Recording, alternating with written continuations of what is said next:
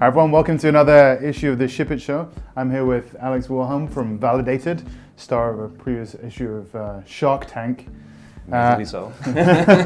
We're going to be talking about how you took an application that was on, I think, Heroku toolchain, and within a very short period of time, got it into a fully continuous integration, continuous delivery, AWS-based environment.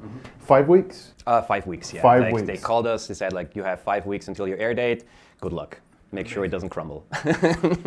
So we'll talk a little bit about that, talk a little bit about some of the challenges and how you thought about that and overcame them. But why don't you start off with just what is Validated, who are you, what do you do? Welcome to the show. Definitely, thank you. So what is Validated? We make it possible for brick and mortar stores to pay for your transportation. So you can see it as kind of like an e-commerce conditional shipping, like spend at least X to get Y.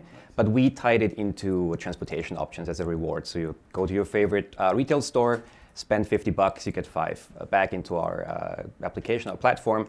Go to your favorite bar, have a drink there, suddenly have another $5, and now the 10 that you accumulated, you can push into, let's say, a Lyft credit, public transportation, or use for parking. So it's a direct, thank you, it's like a direct loyalty system. So I get free transportation the more I for spend. consumption, yeah, exactly. Can I get it on the way there, or just So right now it's basically mid-cycle. So once you arrive there and spend some money, but it's yours to keep. So it's not, it expires within a day, it's your balance. So next time if you get too much and you can get over-validated, you can use it the next day to go to the shop or go to work or do whatever you want to do. And it's validated.co? Exactly, validated.co. Yeah. Amazing. So you had this amazing story, which is, you had an application, you were early on in the development, and then you got a call from Shark Tank. And tell us a little bit about that. So we're going through the Techstars Seattle 2016 program when Shark Tank reached out and said, hey, what you're doing is interesting. The transportation aspect is really something we want to highlight. Would you be willing to go on Shark Tank? And we're like, yeah, free publicity, sure. We'll do that. And then a couple of months later, we actually did the shooting. And then they tell you, well, you might get aired or not. You have about a time frame of September this year until June next year. We'll let you know when the time comes. And the time didn't come for some time. And the next year in March, we get a call and it says, congratulations, you're going to get aired. This is your air date. You have 5 weeks. Make the best out of it. And I'm like, okay, thank you. Was that the proverbial oh shit moment? Oh yeah, 100%. Oh, 100%. It's I'm the CTO and the sole developer and the sole proprietor of my infrastructure. So I'm kind of so this is going to be interesting.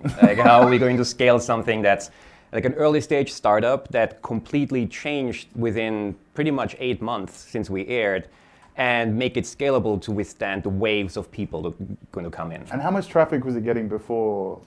We had a couple hundred users that come in every day, and then it was well, on this day, you have East Coast time, West Coast time, Central. You have those waves coming in, and there's going to be a lot. So better make sure your website works, which was also initially hosted just as a simple web page. Your backend works, and also all your apps work. And then for us, since we are a marketplace, a platform for merchants and users, make sure that it's properly communicated, that merchants can sign up. So it was a lot of development and fine-tuning we had to do while actually scaling up the infrastructure and deploying it and creating it and testing it. So most people, sane people, and I've known you for a little bit now, and I understand that you're a little bit to the right side of sane.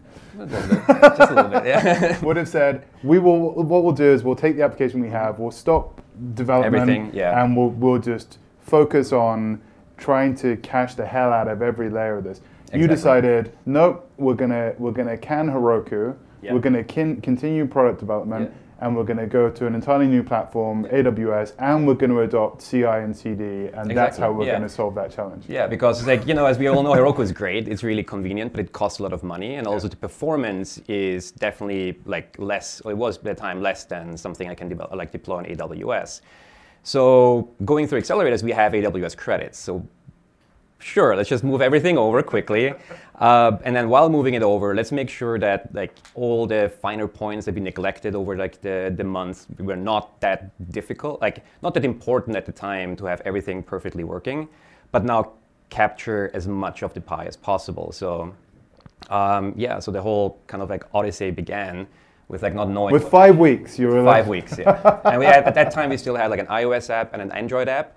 So it's not only do you have to update the infrastructure, the backend, but also update the mobile applications and make sure everything works there as well. And Apple has of course, the notorious approval cycle. Yeah.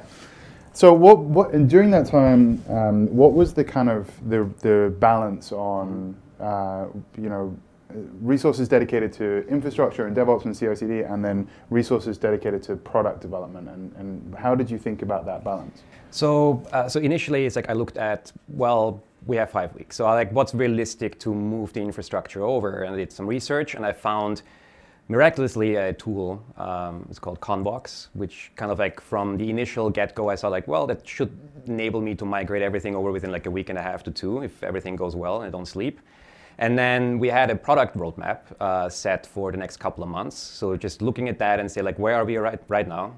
What are really the rough spots? Let's just make sure all those rough spots are gone.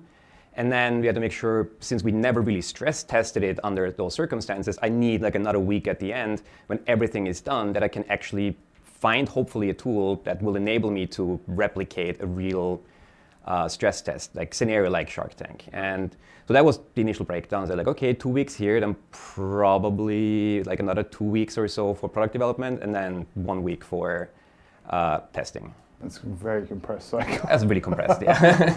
So how is that experience informed how you think about shipping now? I mean, it must have changed how you evaluate whether something is good enough to ship and how you optimize post launch. How do you think about that now? No, definitely. So as an engineer, and all engineers, we always want to ship kind of the perfect product. It's always too early, because when you work so close with a project or a product and code, you just see everything that's wrong with it. You don't see what's actually good with it. And there has to come a point where you really take a step back and be honest, well, this is good enough. There are certain points we need to make sure it looks better, but it will work okay. And that's the point where you have to push it out, because anything that comes afterwards, if really bugs come up, don't ship code that breaks, but ship code that works, that's good enough.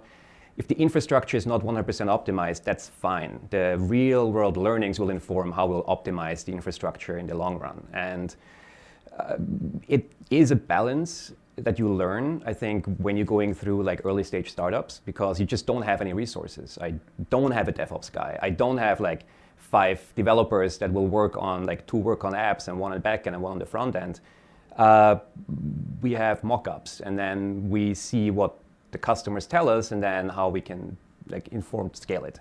So this must have become a metaphor for your product decisions now. I imagine you sitting here when you're making product decisions with the current product, your brain thinks back to the Shark Tank moment. How has it influenced your decision-making process today for how you prioritize products? Definitely, or product features? Yeah, it's they're we as a team now, we really try to cut out too many assumptions.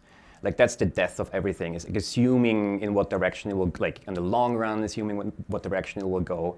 But really listening to customers and listening to our own gut instinct and say, well, let's just take everything we have and break it down, the really MVP, not just the really essence of MVP, and just kind of build that forward. It doesn't matter how complex the product or how big the product becomes. Let's just really concentrate on the next small incremental step. And that's why just taking a step back and looking at what we've created so far is more difficult, the longer you work with it, because your nose is just so close to the grindstone. So just in closing, if one of our viewers are in a similar situation, what would be your advice to them as to how they should think? Obviously don't panic, but yeah, don't panic. That's always a good thing. What else? Number one advice is always just if you think you have a problem and you're alone with it, you're probably not. All of us have to solve 90% similar issues. We were lucky because I didn't know how to as well migrate my whole infrastructure, and Convox that I mentioned prior was literally a continuation of Heroku to a private cloud, your own private cloud. So we could migrate that within a week, simple configuration changes, could migrate in a week, and just not build everything from scratch yourself. Go out and look for the tools that will help. And we actually wrote a blog post about how we stress test our infrastructure as well. It's on validate.co.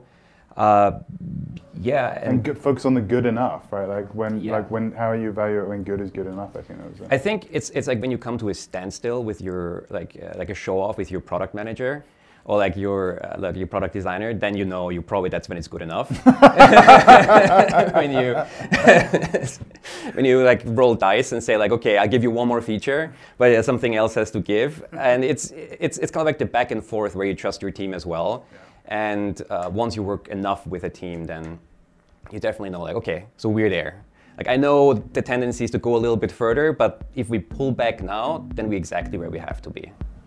Amazing. Well, thank you very much for coming on the show. Thank you for having me. Definitely. Thank you.